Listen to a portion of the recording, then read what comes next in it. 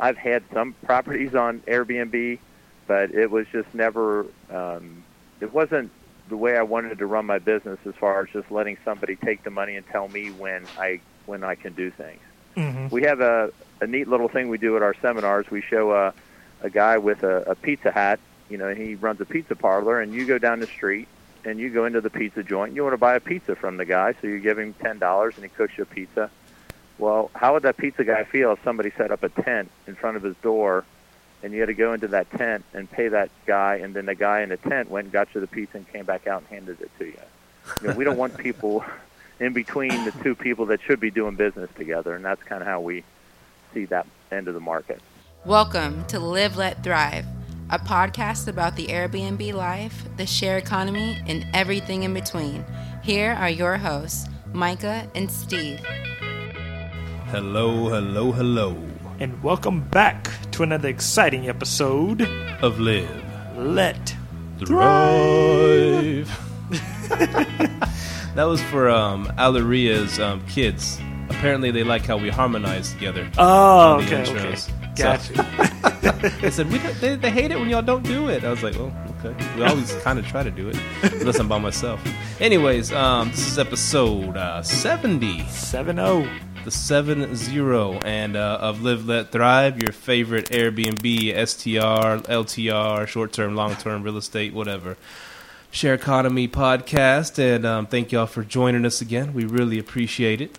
Yeah, and today we have a special guest coming all the way from, I believe, Florida, Mr. Joe Goddard, or Godar. How do you say it, Joe? Godar, you had it right the second time. How are you guys? I had like two options, and I got, Yeah, second time's 50-50. good. So Joe hails out of the awesome state of Florida, and he's doing something very interesting with the short-term rental market. So go ahead and introduce yourself, Joe, and tell us a little bit about your company, if you don't mind.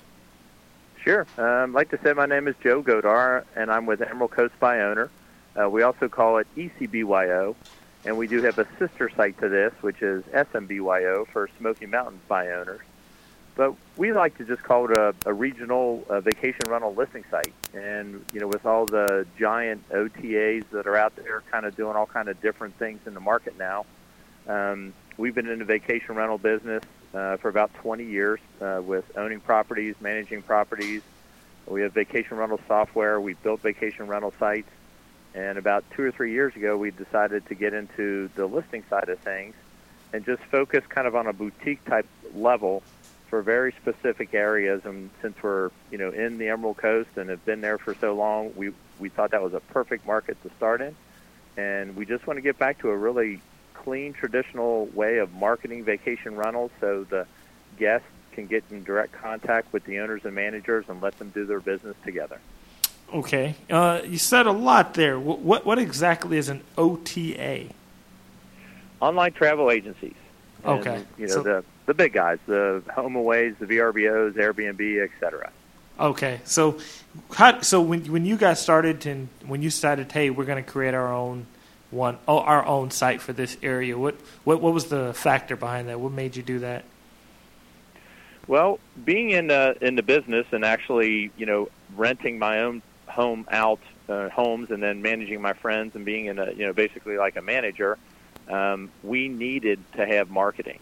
And so for years, the gold standard was VRBO. And this goes back to, 20, 30 years ago when they started that out in Colorado. Then came along HomeAway and kind of brought all these companies together. They bought dozens and dozens of websites and built the HomeAway network, which VRBO was the lead horse of that pack constantly. And they were the strongest marketing players in the vacation rental world. And they did a great job. Anybody that had a vacation rental knew all you had to do was put it on HomeAway. Your phone would ring, you'd fill your property up, and things were great. And people did that and thrived in this market for years. And about 2 years ago, we saw the landscaping starting to change, and we saw that HomeAway was positioning themselves to sell out and basically flip to a commission-based system that we didn't think would be proper, for us to run our own business. Mm-hmm. And by that I mean I had my set group of customers, my clients, I had my homes, my properties, and I knew how much money I had to bring in each year on each property to make myself happy, pay my bills, pay my mortgages, and to keep my other owner friends happy. I didn't see where I could give up 10 or 20% of that just to be on a website. So we decided to kind of step into the market, and we thought we could handle marketing a regional site. And the word marketing is a very strong word when you're talking about a listing site or a marketing site, because you really have to do a lot to market a website. And we thought if we went on a regional basis, we could handle that. We're taking on a worldwide. We weren't going to take HomeAway or VRBO on to replace them. That was just not even in the equation.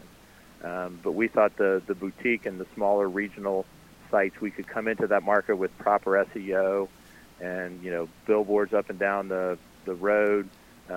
We went into the market and had seminars up and down on the beach. So we really tried to do a guerrilla type marketing to get people behind being on one site for one area. Wow. So you guys, it was a lot of marketing behind all of this then, right? A ton of marketing. Mm-hmm. The biggest thing people don't understand is it is all marketing, and it's not that a website doesn't matter.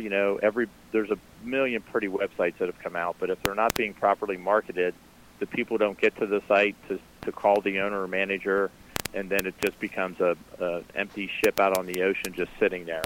Where we have to push this out to get the guests to get to the site, to see our owners and managers, to call them, and we just want to be the marketing end of it. We don't want to take their payments and give them, terms and conditions and tell them what they can and cannot do. We just want them to get together on the website, and then they can do their business. The guest needs, in my opinion, to talk to the owner or manager directly and not go through a third-party source that is going to call an outsourced, foreign person for customer service. I think you should talk to the owner or manager of the property that you're staying in. Yeah. I definitely see where you're going on that. I actually agree because me and Steve, we're actually looking to kind of jump into that type of market soon too, like kind of something where it's more just directly the host and the guest. I definitely see where you're talking about with the OTAs. Sometimes the OTAs have a little bit too much power. Airbnb, so I definitely see what you mean. I noticed you didn't mention Airbnb one time in that whole discussion there. Were they not oh, you did? Okay. Well, cause mostly you're, I wouldn't say taking business, but you were dealing with VRBO or HomeAway more than Airbnb? Correct. Airbnb kind of came along and really did well with the European sharing market, mainly, rooms and apartments. They've moved into the vacation rental world. And they're probably more popular now with the younger crowd than they are the older crowd. Mm-hmm. And I'm probably showing my age by saying I've been doing this for 20 or 25 years. Wow. I've had some properties on Airbnb, but it was just never. It wasn't the way I wanted to run my business, as far as just letting somebody take the money and tell me when I can do things. Mm-hmm. We have a neat little thing we do at our seminars. We show a guy with a pizza hat. He runs a pizza parlor, and you go down the street, and you go into the pizza joint, and you want to buy a pizza from the guy, so you give him $10, and he cooks you a pizza. Well, how would that pizza guy feel if somebody set up a tent in front of his door, and you had to go into that tent and pay that guy, and then the guy in the tent went and got you the pizza and came back out and handed it to you? We don't want people in between the two people that should be doing business together, and that's kind of how we see that end of the market. And that's pretty cool. That's a great analogy, by the way. And that's how we've been seeing it, because we're on a lot of these Airbnb Facebook pages, and a lot of people get on there and they gripe. I mean, they complain about Airbnb. How come they're doing this? How come they're charging for this? How come they're not reimbursing for this? Or how come they're putting these these people, now we can't even see who's going to be put in our house? I mean, it's like all these. It's like constant complaints. And at the end of the day, I'm like, hey, it's your house. You don't have to let them do it. You're acting like they own your house, and they're the ones dictating everything. I mean, you don't. I mean, the only thing is there's not really another option for them but Airbnb and perhaps VRBO. Well, I call it success by convenience. People, if you had that apartment over in Europe, and let's say you had a bedroom, and you could just put it on Airbnb and start making money off it, that's very convenient. But if I went and spent saved up my money and spent $500,000 on a home on the coast of Florida, and I'm running my business for years and everything's fine. I don't want to back into giving somebody 10 to 20% when I just want somebody to make my phone ring. And so we see a distinct difference in people that really want to control their business and be able to run their business and work it like a business, or some people just want a little bit of income in the Airbnbs and the VRBOs that take their percentages and use their payment processing, and you have to abide by their terms. If the guest has a problem, they call Airbnb, and Airbnb tells the owner what's going to happen, and that's the part we just don't kind of agree with. Right. And so, so in other words, you're putting them in touch with each other, and that's cool. And so how exactly does it work? So I'm a host. I got this, like you said, $500,000 property. I call you guys up, or I who makes phone calls anymore? But they have a cool chatting feature, by the way, Micah. You can get on there and their website and chat with. That's how I got in touch with Joe. So pretty sweet. But anyways, so they hit you up and they say, hey, I want to list my house and or condo or whatever. What's the next step? It's all done online, and they just go through where it says owner login, create an account. They purchase a listing. They could buy one listing. We have managers that put up dozens or hundreds of listings. We do have the capability of doing a data feed with the larger people, but if you have one condo, that's perfectly fine. You pick your community, and let's say you're in, the Calypso in Panama City Beach, and you have a 3-bedroom condo, then you put your pictures up. Once we see the listing has more than enough, we have like a scale of around 60% completeness. We push it out to the live site, and then hopefully our traffic on the site is seeing that condo or home, and then they call and email you directly to book, directly with the owner from the guest. Okay, and how much would that cost for me to book, put my place on there? Our rate for one property for 1 year is $349. That's very reasonable. It's very good. So do you provide the owners with like a calendar and stuff too, kind of similar to Airbnb, VRBO? We do. We have, again, different things that we can do. We have a software package. It's called iVacationOnline.com that integrates with Emerald Coast. So if you see a listing that says book online, they're using the online booking software.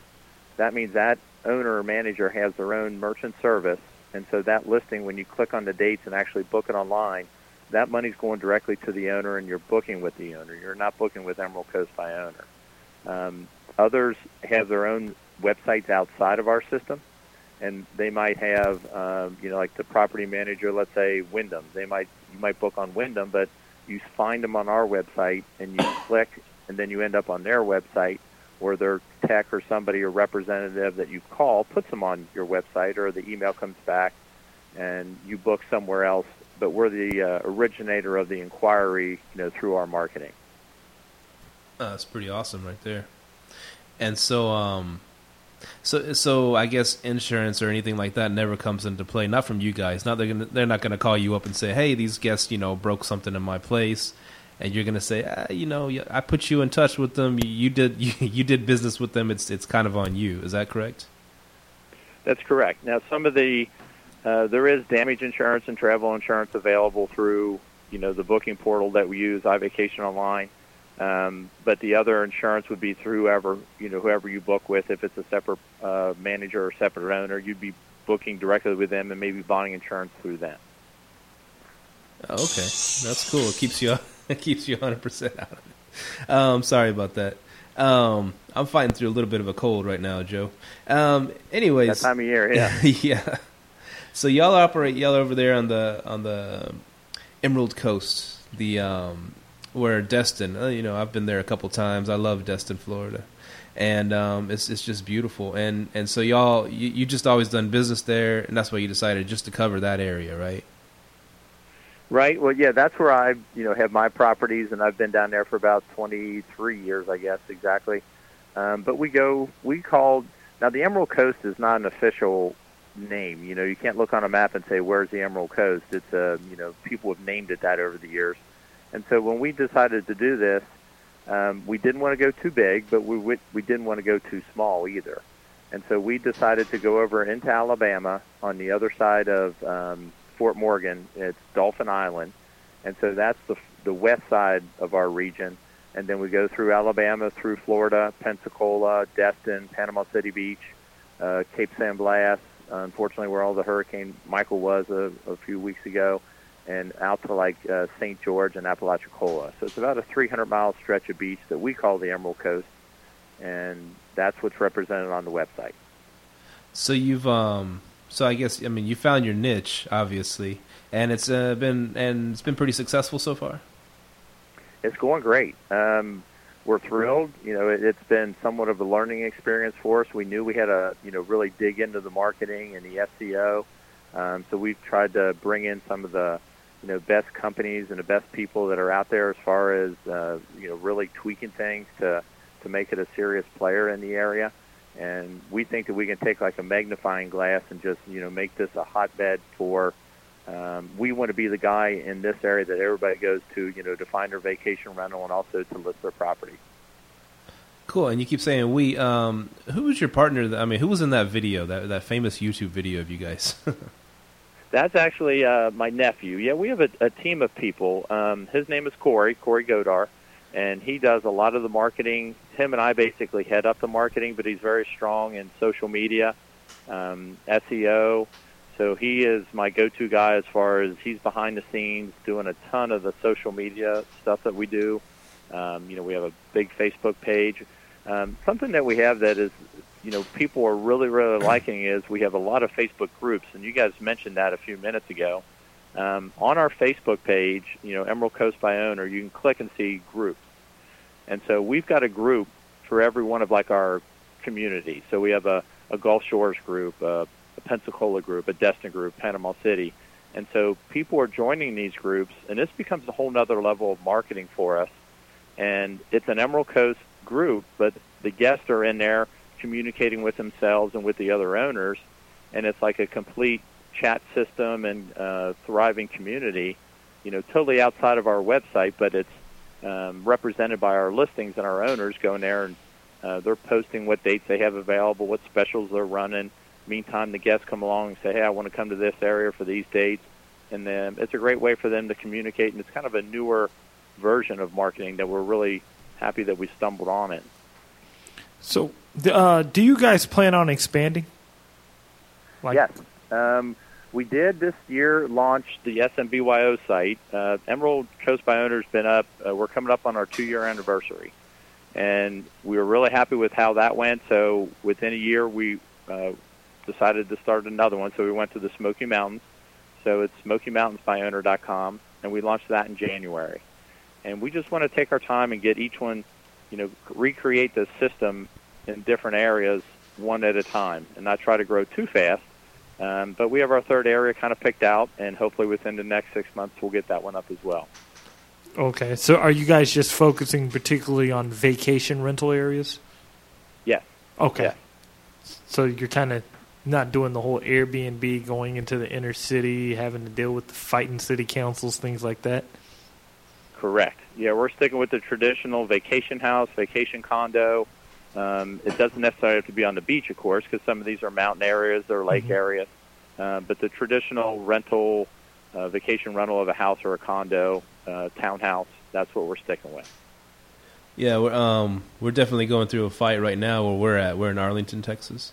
And so they're on the verge of banning Airbnb or short-term rentals altogether.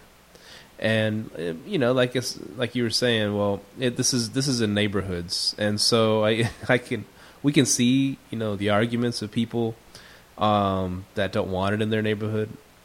Mostly older people, and because we went to a city council meeting, and on one side was a lot of elderly people who didn't want it in their neighborhoods, and the other side it's a lot of younger people who are doing this and making money.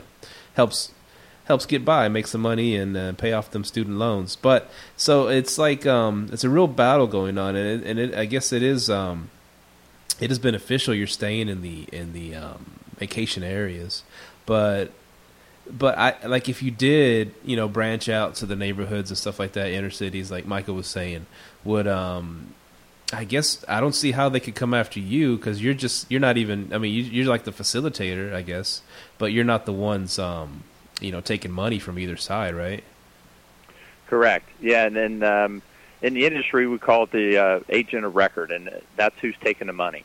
And so we are not in that ballpark. You know, once Airbnb and now VRBO stepped into that, there's so much more that comes along with it. You know, the sales tax reporting, the responsibility, liability.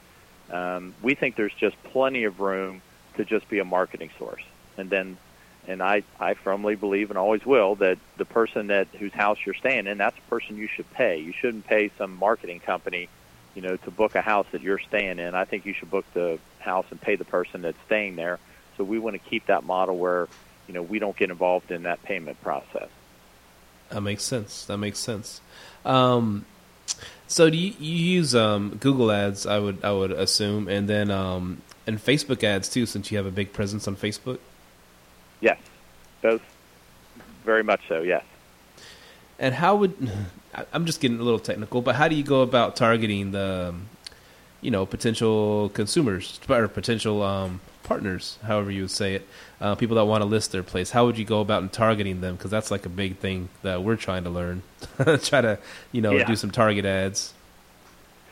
Well, there's a million levels to this, and the thing that I've really come to enjoy and getting to learn is Facebook marketing is like an onion. There's so many layers and layers and layers and layers and layers to peel back.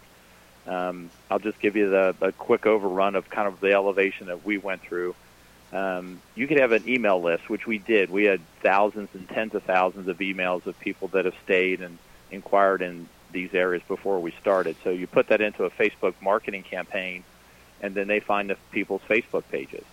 So you're not emailing those people necessarily, but you're now able to market to them through their Facebook pages. They see your ads. And then they come to the website, and then you have a pixel on your website, and you're grabbing that information that person just visited you, and now you can retarget them. You know, this is when you go to Facebook, and all of a sudden you're getting the same ads shown to you over and over again. Well, it's effective because people are shopping for a certain reason at a certain time, and they want to be able to purchase something in, say, a 3-day period. And if you're in front of them at that time, then you're more likely to get that sale.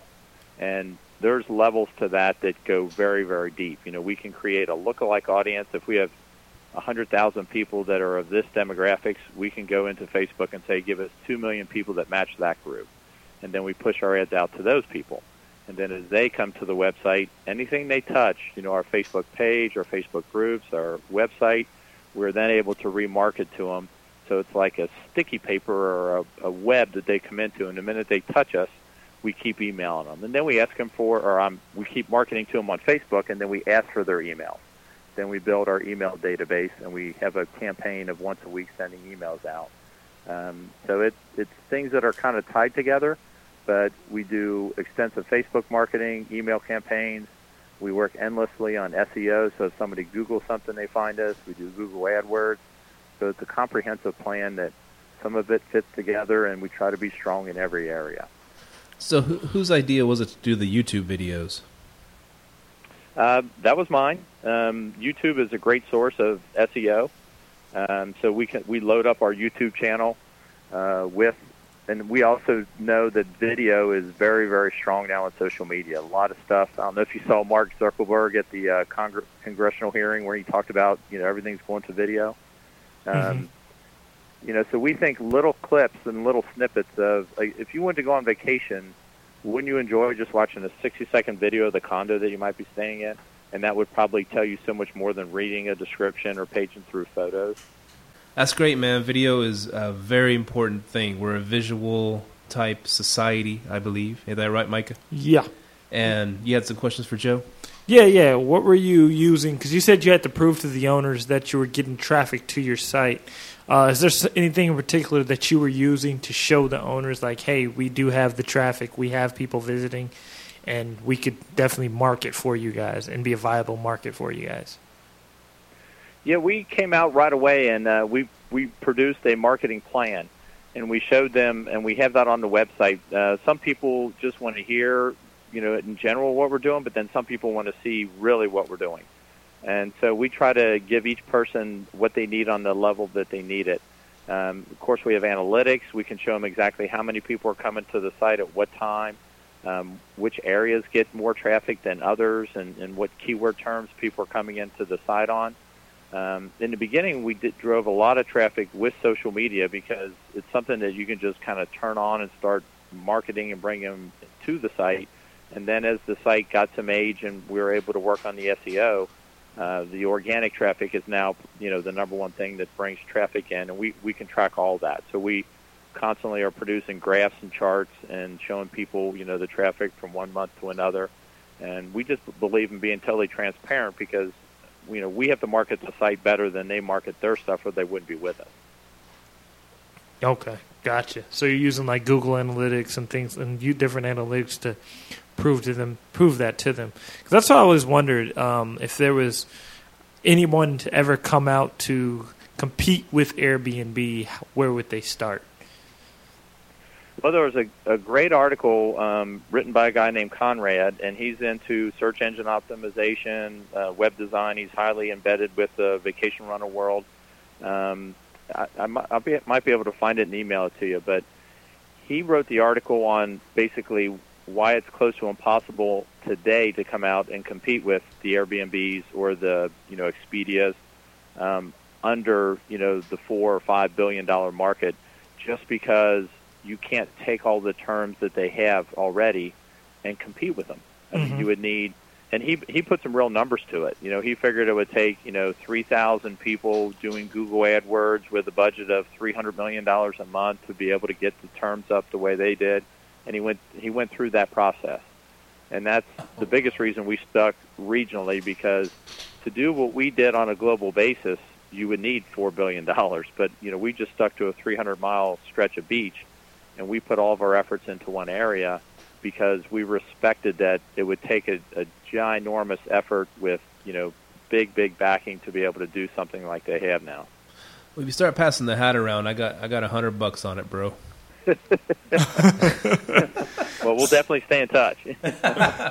So we could officially say Airbnb is here to stay. There's no competing with that. In general, yes, but I think that it's so big that there's so much room underneath it to do other things. Wow. It's just so big that they can't control and do everything. And the problem that we see, and this is real world for our owners and managers. When we sit down with them, we go visit the managers in Panama City Beach, and they say, we can't be on Airbnb because they take 18% of the total take. So that's why we advertised on HomeAway, and we didn't mind paying them $1,500 a year for a property, but now they're 8% for the owner and 18% or 15% for the guest to book. So that's another 25%. I'm charging my owner 25%. So that's 50% of this booking. That math doesn't work for us. We can't do that. And so it's not a matter of competing with them. It's providing an alternative to people that can't use that model. Not everybody can use that model. That model will work for a bunch of people, but we're servicing the people that model doesn't work for. Gotcha. That's smart. Definitely. And so how has the host feedback been for you guys? Oh, they're thrilled. The people that we have are, what they do, our downside is people compare us to VRBO and Airbnb immediately, right out of the gate. And so they call us and say, well, I'm on VRBO. I want to leave there. I want to list with you. I've got $80,000 worth of business last year. How much am I going to get with you? So those are big shoes to fill. And, so we try to explain to them, and when we have our seminars, we call it an umbrella of marketing. We're like, don't put all your apples in one basket. This is what got you in that trouble in the beginning. And we try to teach them how to, market on our website, maybe some other websites that are similar to ours. Start your Facebook page, get your email database going. You need to become self-sufficient so no one site can then control you, because some people are literally hung out to dry because they have no other alternatives but then to stay with, the Airbnbs or the VRBOs, give up their 20%, and then the wheels fall off. these people will cancel a vacation on 2 days before 4th of July, and that might be a $7,000 booking. That person needs that money to pay their mortgage. They can't pay their mortgage now. And so real problems start happening. So we're just trying to be a part of their marketing, not control the whole business. Wow, that's awesome. I've been saying that, like, people putting all their eggs in one basket, because we're in Arlington, Texas, and we're currently going through some legislation. A lot of people are running scared because they've done that with their business. They've put it all on Airbnb, and if that gets shut down, they're done, I'm happy you guys are. Well, go ahead. Yeah, the other problem is Airbnb will shut you down. Yeah. If they don't like let's say you have 15 properties, and the only thing you do is Airbnb, or maybe the only thing you do is HomeAway, and both of them are doing it now. If you violate their terms and conditions, if they see that you say something about booking offline or contact me direct, boom, the whole account goes down. Everything offline. And how can you run your business, knowing that tomorrow the whole thing could be turned off by somebody else and you have no choice in the matter? Wow. You're at their mercy. Yeah, that goes back to the little tent sitting in front of the pizza parlor. If I have a pizza parlor, there will be no tent in front of it. It's true. Come and grab a slice. Right. Yeah, that's cool. That's cool how you also you talk to and y'all are very receptive. That was pretty neat because we saw your video, and and someone posted it on the Arlington Short Term Rental Alliance, this Facebook page we're part of, and Okay. we're like we're banding together to try to banning, that's a good word, to fight the ban, and just to get the word out there about Airbnb, VRBO, whatever people using in town, and how city council's trying to ban it. And anyways, so someone used your video as an example. All the way over here in Arlington, Texas, we saw that's the power of YouTube, power of advertising, but Right. But I clicked on it and I saw that and I was like, whoa. So I went ahead and tagged Micah right away and I was like, check this out. And he's like, get him on the show. So, right away.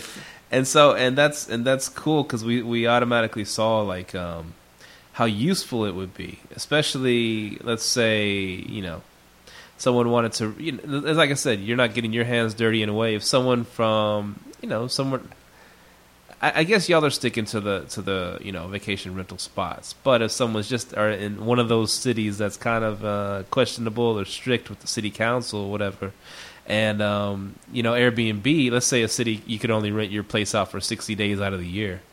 Airbnb would put like a thing on there after 60 days is up, you can't rent it no more. Y'all, on the other hand, you said, well, hey, it's whatever you do with your place, it's your place. If you choose to, skirt that 60-day rule, that's on you. That ain't on us.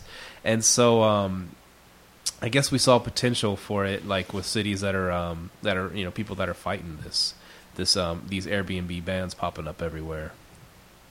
Right.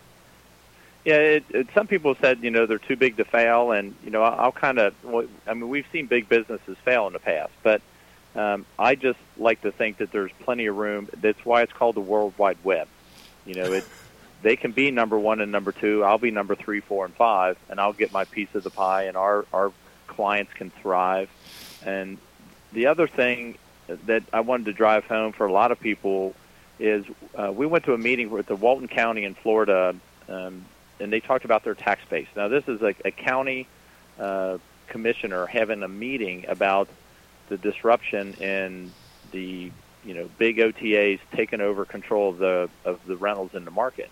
And the first thing they said is, we're losing about 20% of our tax base because Airbnb and VRBO and HomeAway are taking the bookings now, not our local people, and our local people are only getting 80%. They're not getting 100%.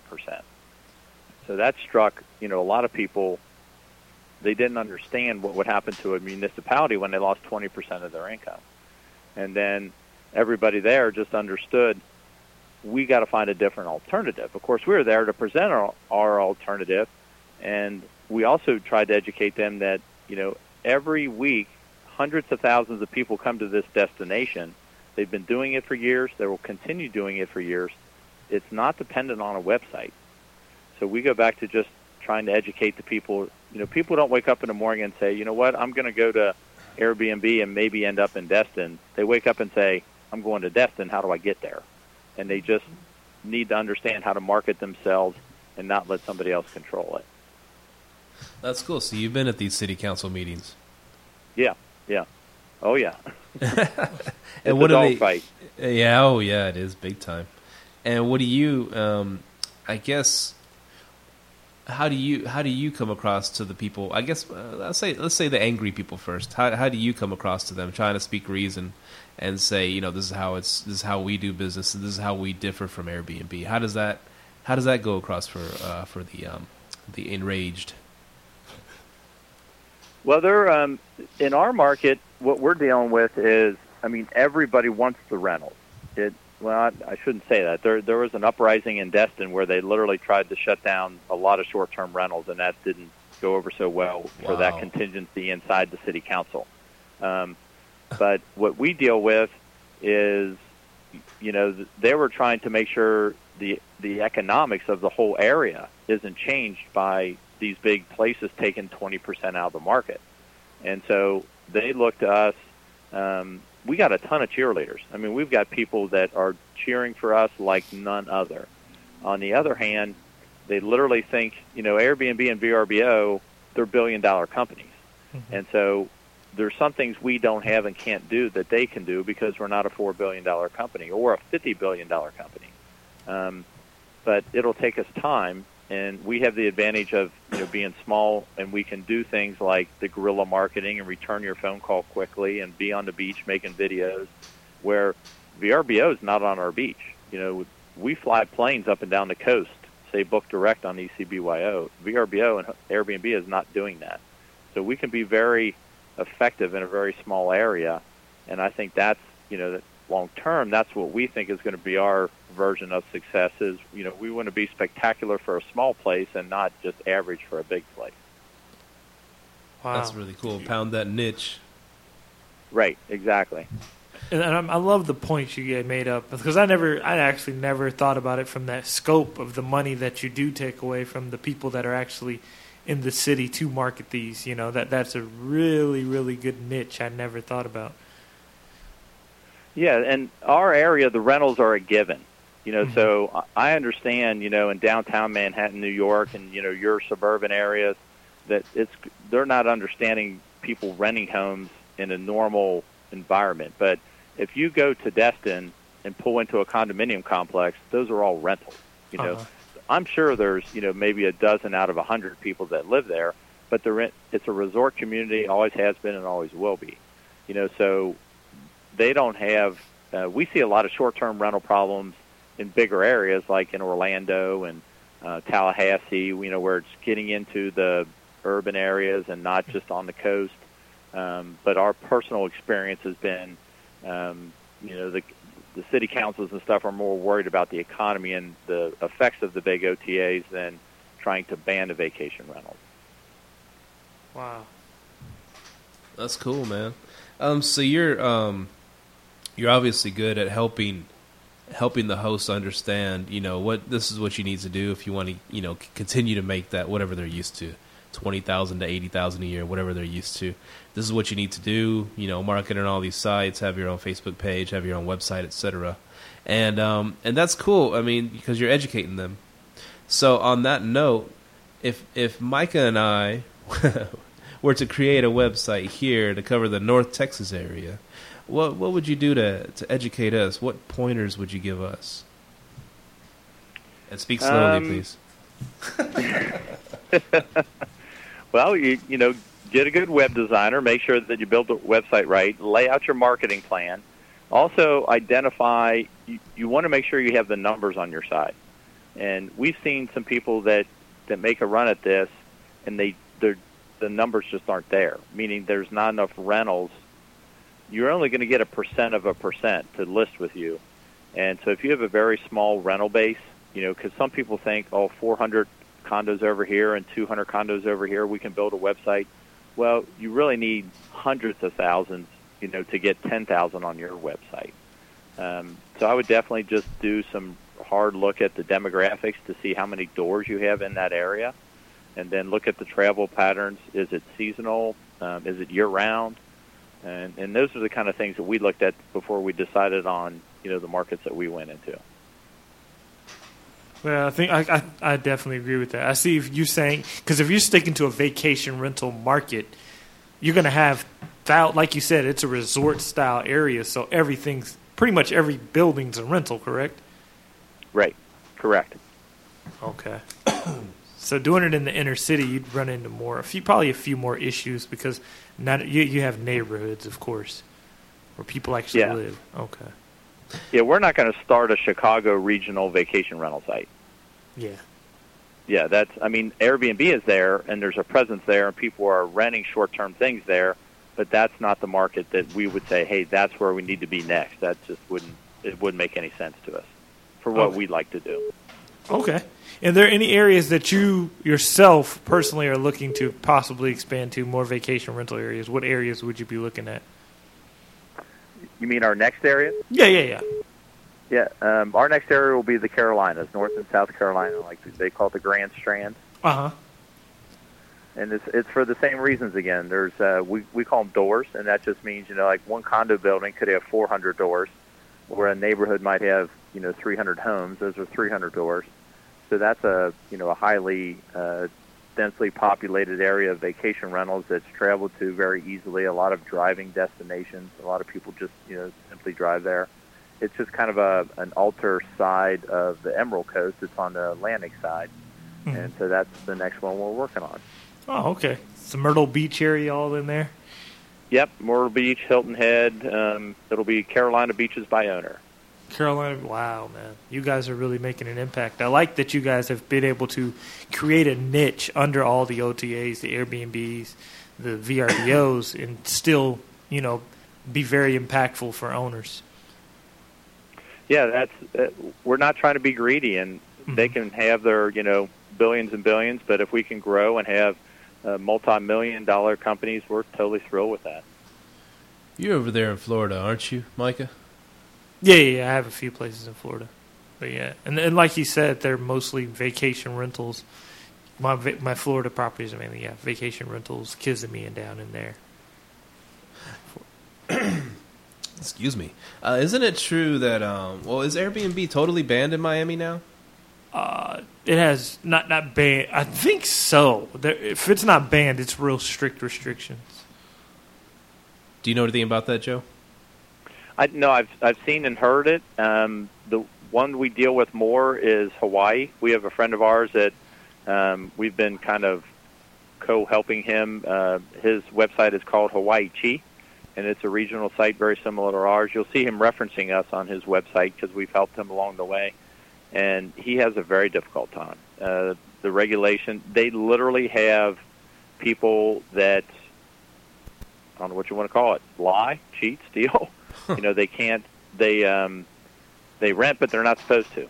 And it's, they got stuck in these, they've owned multiple homes and millions of dollars worth of real estate, and overnight they banned them. Damn. And they can't sell them. And so they rent them, under the covers or under the table, if you will, and it's archaic what they're going through out there. And it's everything what you guys are talking about.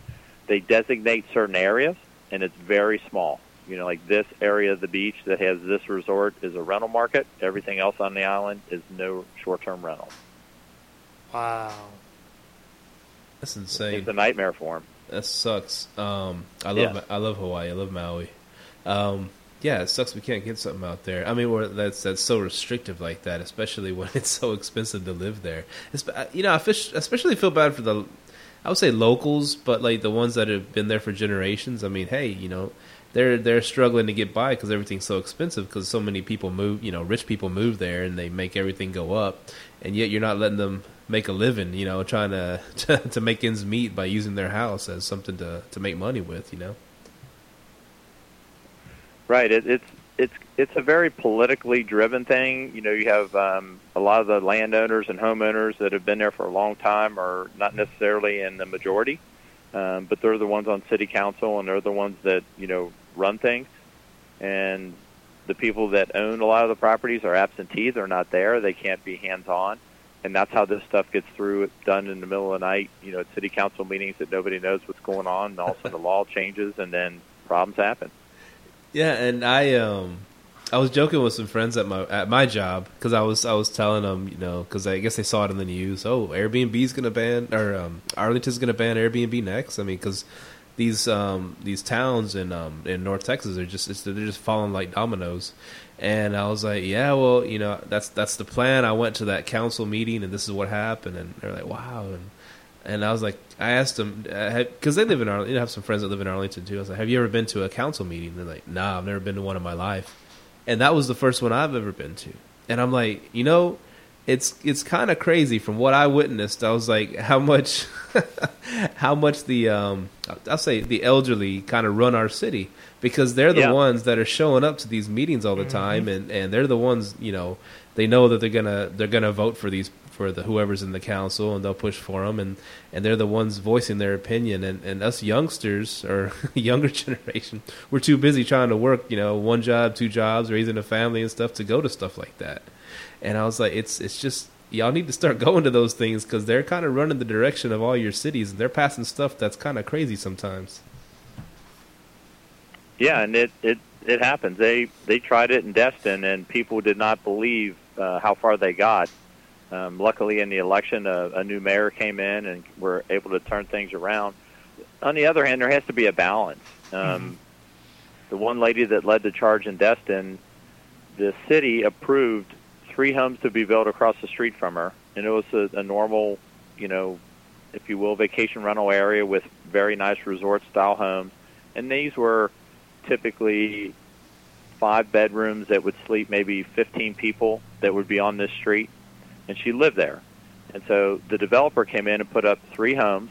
Each one sleeps 35 people. And Wow. so on any given week, there'd be 100 people directly across the street from her. Wow. And so the pressure that puts on the infrastructure of that area, the parking was almost impossible. The access to the beach with 100 more people coming to it back and forth. So that was the tipping point for her. And so she led the charge to try to limit the number of people in a home based on the number of bedrooms, because they're building these bedrooms and they'll put, you know, 5 bunk beds in one room, and it could sleep 15 people in one room. And so, you know, they go to a restriction and say 1 bedroom can sleep 2 people. If you got a 6-bedroom house, it sleeps 12 people, not 35. So if those laws change overnight on you and people aren't aware of what's going on, it's a huge issue. Yeah, big time. All politics is local, right? Yeah. Wow. I got some more selfish questions to ask you, if you don't mind, Joe. Sure, fire away. All right, I've been looking for a while now, and it's very well documented on our show. I've been looking for a condo in South Padre Island, and I'm sure you're familiar with South Padre, right? Yes. And I mean, I haven't been there, but I'm familiar with it. Right. It's you know, where the teenagers go to party. That's not why I want to go. I want to. Most of the year, it's not like that. It's just a, you know, little sleepy beach town, and they get summers and spring break. They get tourists, and then winter Texans they call them, that come through for the, you know, the older folks from up north come through and stay there for the winters. But I've been looking for spots down there, and I've been trying to figure out how to make these things work, you know, on paper. I guess I just keep coming across the best case scenario on owning a condo on the beach, for using it as a rental, but, you know, using it as a family too. And the best case scenario keeps seeming that I might be able to break even on these. Now, if you could give me any pointers on what to look for on buying like such a property, and how I could market it better. Of course, using your site would be awesome if y'all were down there. But like, if you could give me any pointers, what to look for, and how I could be successful with one of those things. Yeah, it's pretty much what we do all day long. The first thing is to learn your market, which it sounds like you do know your market. There's going to be certain properties that are going to be more popular than others. So people are familiar with it. Those properties will rent more. Improve them. This is one mistake we see a lot of people do, is they look at a rental property and they think, I'm going to bring my grandma's couch down and go the opposite. Update it to the nines. Redecorate it. Get it all to the most current standards that you can get, So when you take professional photography of your property and you put it online, it outperforms and just looks better than all the other properties. And then price it reasonable. Don't be so high that you're fighting and you miss a week, because we have a very perishable commodity. It's time.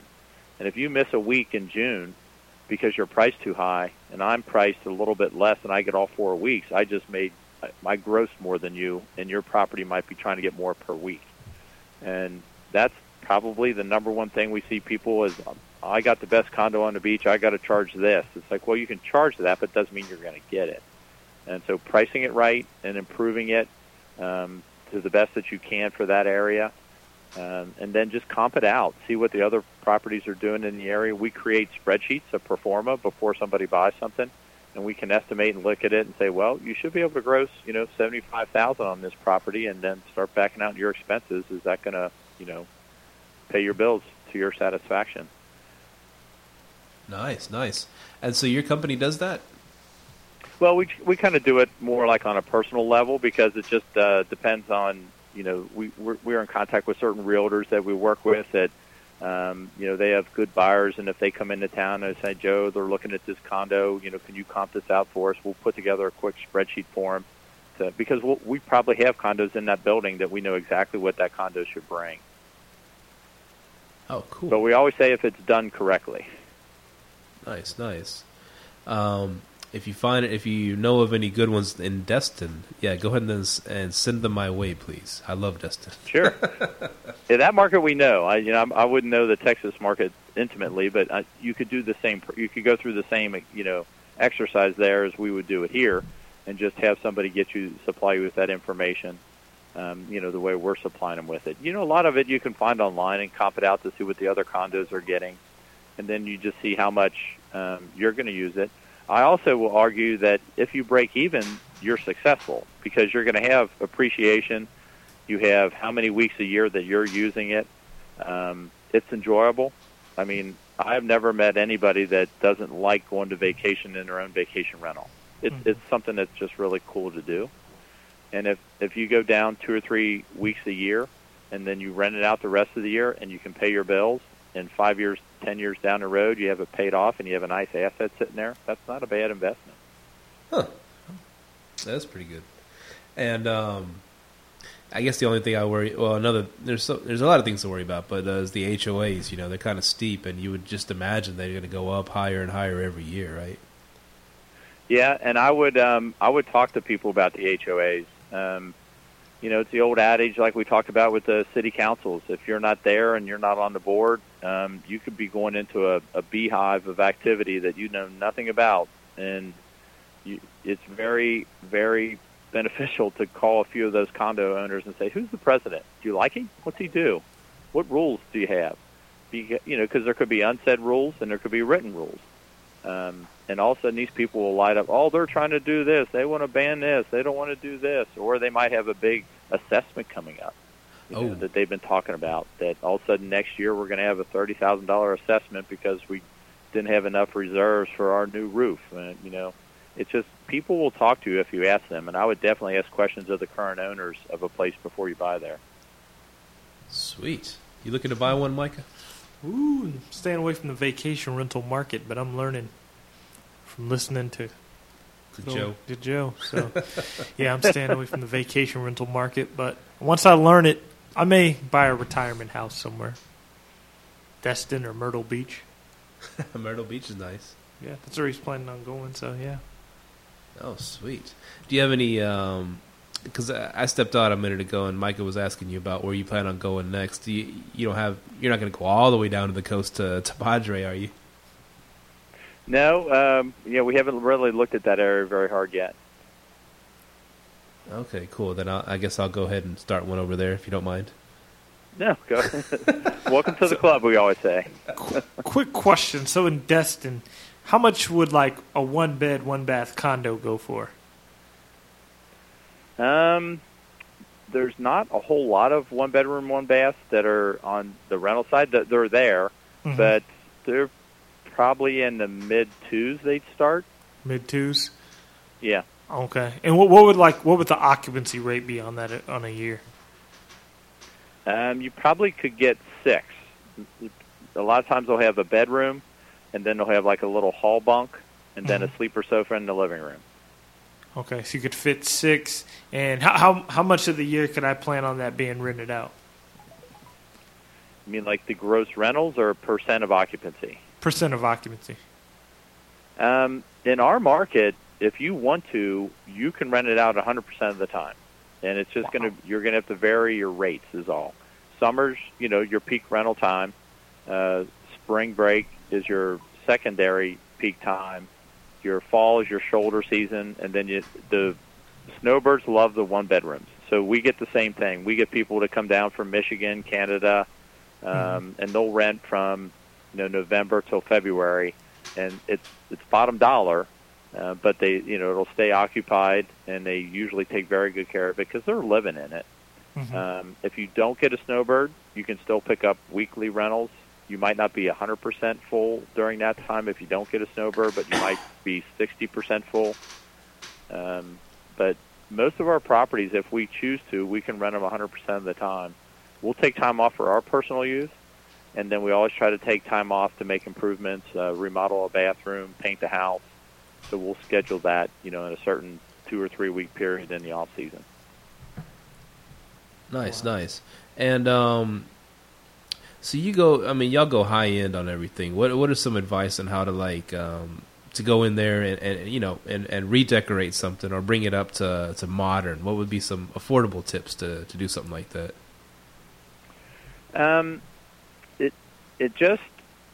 If you can spend the money on it, you get the money out of it. So, we'll see somebody come along, we'll try to do it, our friends will do it, our clients will do it. If you buy a $350,000 condo and put $150,000 into it, you can sell it and flip it for $550,000. Wow! Because it's just people want the higher end stuff, and if it's a brand new property, that's great. But if you come across a 10-year-old condo building, and it has 10-year-old carpet and 10-year-old countertops and 10-year-old cabinets and 10-year-old bathrooms, that's a lot to change. So if you come in and do a complete redo for $100,000, you can really do very well either by keeping it and renting it now for top dollar, or flip it and make your money back. Wow. Those are the top rentals that we have. I mean, they rent like scalded dogs because people want that high-end stuff now, and they look great in pictures. Oh yeah, everybody's an HGTV fan, right? Yeah. Oh, exactly. That's exactly what we're talking about. You take this old dingy condo, and all of a sudden, 3 months later, it's like, wow. and I've told Micah before, Destin. I'm sorry, South Padre, for example, and we've been going there for years, and it's still. I mean, they're getting into the newer way of doing things, but they're still got that old school mentality where they have some. They expect people to show up at the beach and go to one of the rental agencies on the beach and say, "Hey, I need a condo for the weekend. What do you got?" And they'll get you one, give you the keys, and hand you some towels, and off you go. You get to the place. There's a set of rules. Oh, they hand you a set of rules. Bring your own toilet paper. Bring your own trash bags. Bring your own. I'm like, and we stayed at one of those recently. I'm like, man, we've been spoiled by the Airbnb and VRBO model where people are trying to, really go out of their way to provide everything for the guests. Right. And so I just think that, I mean, how do you, I guess, well, you're the middleman, but you encourage, I'm sure you encourage your host to go above and beyond like that for their guests, don't you? We do. We're talking... Yeah, we'll have electronic locks. We have seamless online booking. We have automatic reply on emails. We have automatic email notifications of their reservation, their access information, thank you notices. So we want to embrace all the technology like that to make it quick and fast. They don't have to go to a rental office. They literally drive in with their phone. They have their codes on their phone to get in the gate. They got their codes to get in the house. They got instructions all week being texted to them and emailed to them about, hey, it's garbage night on Tuesday, and don't forget your checkout time's tomorrow morning at 10 o'clock, and then they pull out and leave. But we don't ever want to replace the one-on-one communication between the guest and the owner. So if the guest is in that house and has an issue, they call me or call one of our managers. They don't call a third World Country Service Center, and Airbnb. Yeah, and get a canned response on what to do when this happens, and they get totally left out of the cold. It's just not a good customer service experience, in my opinion. And that's what you see. I guess I have an Airbnb here in the DFW area, and I Airbnb is, like you said, it's convenient. They handle everything. The payment goes straight to your bank account. VRBO, the same thing. And Booking.com, I don't know if you've worked with them before, but they're finally coming around to that. Whereas they kind of did something similar to what y'all are offering. Whereas this person wants to book, boom, boom, boom, they're booking your place for this week. Go ahead and accept payment when they get there, or a week before or a few days before they get there. You can hit them up and charge them. They were doing that, and I was like, whoa, what the hell? And so I went ahead and, how am I going to accept payment for these people? And I went ahead and downloaded the Square app, which is pretty awesome. And so they paid me directly through the phone, and of course Square took a little chunk, but it wasn't as big of a chunk as like Airbnb or VRBO would. And so I was like, this is pretty cool. Why do I was thinking to myself, would I need? I mean, for the exposure, I'm sure, but like I could kind of do this myself. It's a little scary at first because I'm the one in charge of taking the money and either meeting with the people or talking to them on the phone or something like that. But I could see getting used to that, and if I had my systems in place, and of course you're helping the hosts with their, put their systems in place and do it this way. And I guess, do you go ahead and guide them towards apps like that and say, hey, you need to get PayPal, you need to get Square, you need to get whatever else, and be ready to take these payments when they get there? Yeah, that's 100% what we do. We help them get all that stuff set up. We have the software, so you just take the booking on your own, like all the things I just talked about. We have all the automation. We want them to do that, but we want that merchant service to be in their name. Like you said, it's you pay a service fee for the merchant service. That's like a banking fee, but you take control of the payments coming to you.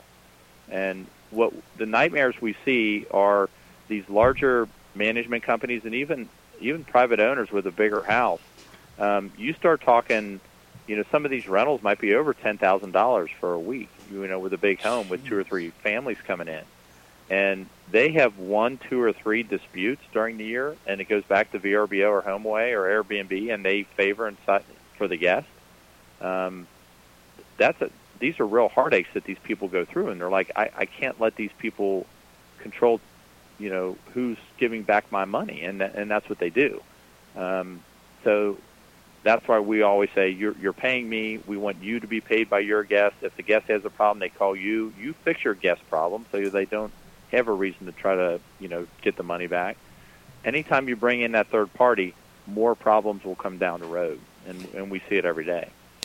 Wow, that's real huge. Yeah, because I know most host complaints on Airbnb is they control the payment.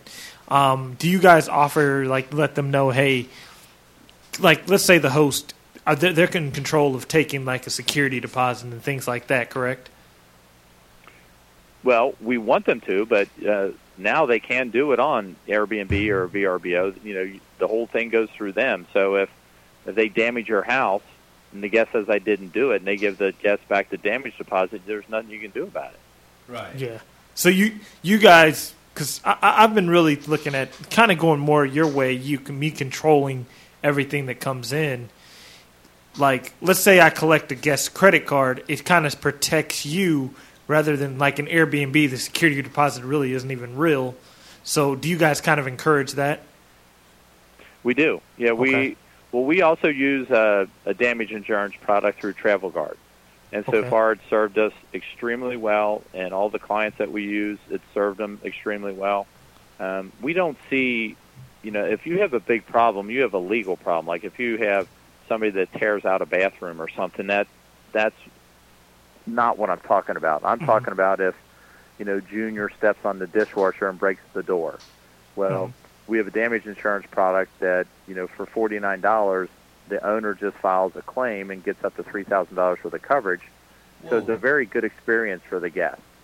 And if the guest breaks a window or, spills wine on the carpet, it's all covered. And then the owner just files with the insurance company. It's an online form they fill out. They send it in. They take a picture, and they get the money paid back directly. So the guest isn't put on guard about, well, my son didn't do that. Well, who did it? Somebody did it. It's a very bad experience when you got to tell your guests they got to pay for something at your house. Nothing ever goes well in that situation. Mm-hmm. And that insurance kind of solves that issue. Here's a big question. What do y'all do in the reviews department? Like either the hosts can review the guest or vice versa. I mean, that's huge with Airbnb and somewhat with VRBO, but that's what's a real big part of Airbnb, that we can say, hey, these guests sucked, or hey, this host sucked, or they did good. Yeah, I have. I'll say two different things about it. I'll go one way and then I'll flip on you here. Okay, so reviews are great. It's one way to tell, what somebody thinks about a property, what somebody's experience is with dealing with somebody in business. I think you need to have great reviews. We work on reviews. We try to get reviews. We try to get good reviews. On the other hand, I think a lot of people know, and it's very public, that a lot of reviews are bogus. Mm-hmm. And, there's people out there that are faking reviews. I think the better people run the better businesses, and the cream rises to the top. And I'm never afraid if I have, 25 5-star reviews and I got 1 3-star review. I don't try to, get rid of that. What I try to do is explain it. I had a lady that had a plumbing problem in one of my properties, and I called my guy, and he said, I'll be there in an hour, and he didn't show up for 2 days. Oh. And he was so reliable, I never had to call him twice. And so she leaves and gives me a bad review saying, I called and nobody showed up. And I went back out and just said, hey, that was my fault. I didn't check on my guy. He was supposed to come. He didn't. I apologize. And I think people understand you're human, but then they can read my other 25 5-star reviews and see everything went well. And sometimes, crap happens, and you have to deal with it. And if they know that, 24 out of 25 times it's going to be a really good thing, I think the odds are in your favor that they think that now this is a realistic review, because we do see, one that was bad that was handled, and we have confidence that this is a good system and not a bad one. I mean, if you think about it, that if God could be reviewed, I bet he wouldn't get 5 stars across the board. So why worry about your place so much if you're doing this? Not that you're being godlike or whatever, but you're doing the best job you can, making it as awesome experience for your guests as you can. And like you said, there's always going to be haters out there, right? Yeah, there are. And I mean, like you guys mentioned, if you want to Google right now, Airbnb reviews or VRBO reviews, and I can show you thousands and millions of negative reviews. Mm-hmm. So that's the problem I have with reviews. It means well, but you should put a big asterisk by, do I trust this whole system emphatically throughout everything? And I say, be very careful. Look at the reviews, get a feeling in your gut. And reviews, I'm on 7-8 different websites advertising my property, and there's reviews everywhere. So if you come along and see one website and it has 3 reviews, well, I might have 7 reviews over here and 4 more over here and 6 more over here and 22 over here. It's hard to get the whole picture, but, if you start with it and then you have a good relationship and, the person answers the phone and they return your emails, most people will get it warm and fuzzy for you with, how you run your business in general. That's true. That's so very true. And so do y'all offer the reviews right now in your platform? We do. Yeah, you'll see them on, they can submit the reviews and they get posted on the listings. But we run through the same things. The owners will call and say, well, I don't want this review up there because this person was this. And, it's like, well, now we got an argument on our hands. Who do you believe? And then we're put in that position. And it's very difficult to deal with it in a straightforward manner. Now do you say, hey, I'm just the middleman here? Or how do you do it? Well, yeah, we just try to, we always encourage them to respond to it, because I think, if it's something negative and you don't respond, you didn't have a chance to explain yourself. Huh. And sometimes owners think the only good review is a 5-star review, or the highest level, whatever it is. And I think it's okay if somebody, hey, it was a good vacation, but it was rainy all week and we left early, and they give them a 4-star review. Well, it wasn't your fault, but, the person didn't have a great time. So he's just giving his honest opinion. It's just very subjective. He was really giving God that 4-star review. Yeah. Which is crazy. Speaking of reviews, I just had some guests stay there, and they loved the place. They said how awesome it was, gave me a glowing write up and everything, and they left me a 4 stars. I was like, what the what the heck is that about, man? And so some people might say, well, I just don't give 5 stars. We've heard that before.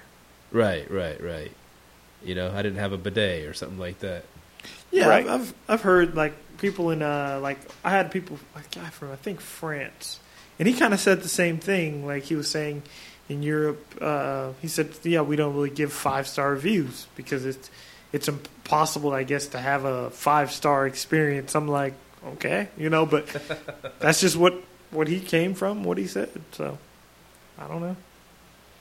Yeah, well, crazy, man. Well, Joe Godar, I'm sorry, it's Godar, right? Right. Okay, Godar, like Hodar from Game of Thrones, right? Goindar, yeah. Goindar.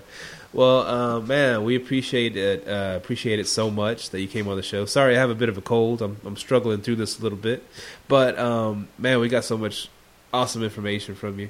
Yeah. We appreciate you hopping on and letting us know how there's another way to do it. And I'm glad that these and you're keeping it regional. You're perfecting your niche right now, and that's great. And you plan on expanding, and that's how it should be. A slow, methodical expansion. I think before you just there's something to be said because Airbnb, boom, they expanded real fast, and all of a sudden they're in all kinds of legal issues everywhere. They're fighting legal battles all over the globe, and but you're finding you're doing it right, I think, and you go into the council meetings and you're explaining this to people both sides, and I think that's really important. We're over there, fighting, and all these people are bitching about Airbnb to us, and we're like, hey, we're not the company, but we benefit from them in a way, and they're trying to explain things away, whereas Airbnb is not really up there talking for us. But for you to actually go to those meetings and try to educate people, I think that's really valuable, and that's a big thing that's missing in this STR market we got going on right now. No, I appreciate being on here, and we're just trying to find our niche and hold on to our niche and just try to bring something beneficial to the market. That's awesome. And so where can folks get a hold of you at, Joe? The easiest way is just go to Emerald Coast by Owner and just click on the Contact Us, and you can send us an email or a phone call directly. Or jump on the chat like you did, and you'll see the little chat button in there, and we try to man that best we can, usually Monday through Friday, 9 to 5. Yeah, I hit that chat button because I when we saw that video, and I told Mike, I was like, I need to get. I said, this guy's got a cool idea, and he's like, get him on the show. And I went to that website, and I was about to send a message like, whoa, there's a chat button there, and so I clicked that chat button, and this lady answered. I forgot her name. She answered, right away, and I was like, hey, can I speak to the owner? Kind of, maybe not like that. And I explained to her what we were doing, and she's like, oh, hold on one sec, and then boom, there's Joe, the founder of Emerald's. Man, I got Emerald Coast by Owner. Emerald Coast by Owner. Right. And I'm talking directly to the founder, and I'm like, wow, where does this ever happen? It don't happen on Airbnb for sure, but I thought this is the coolest thing, and he's very responsive. Hit him up. You have any questions, and hey, you might get a spot out there on the Emerald Coast and start making some money with Joe. Yeah, come down and visit us. There's a lot of people that had some problems with the hurricane, so we're hoping they could get all back up and running. The best thing that somebody could do is, go visit them and, go back to those restaurants and book their vacations with them again. And they're rebuilding it and cleaning it up as fast as they can. And everybody down there appreciates the business. Wow, that's awesome. Heck yeah. Well, thank you so much, Joe, and we look forward to keeping in contact with you and seeing where this whole big thing goes. Yeah, let's stay in touch, and I really appreciate you guys having me on. All right, man. Thanks. Take it easy. All right. Have a great night. You too. Thank you for tuning in to this week's episode of Live, Let, Thrive. Be sure to tune in next week for all the latest in the world of Airbnb and all that entails. Bye-bye.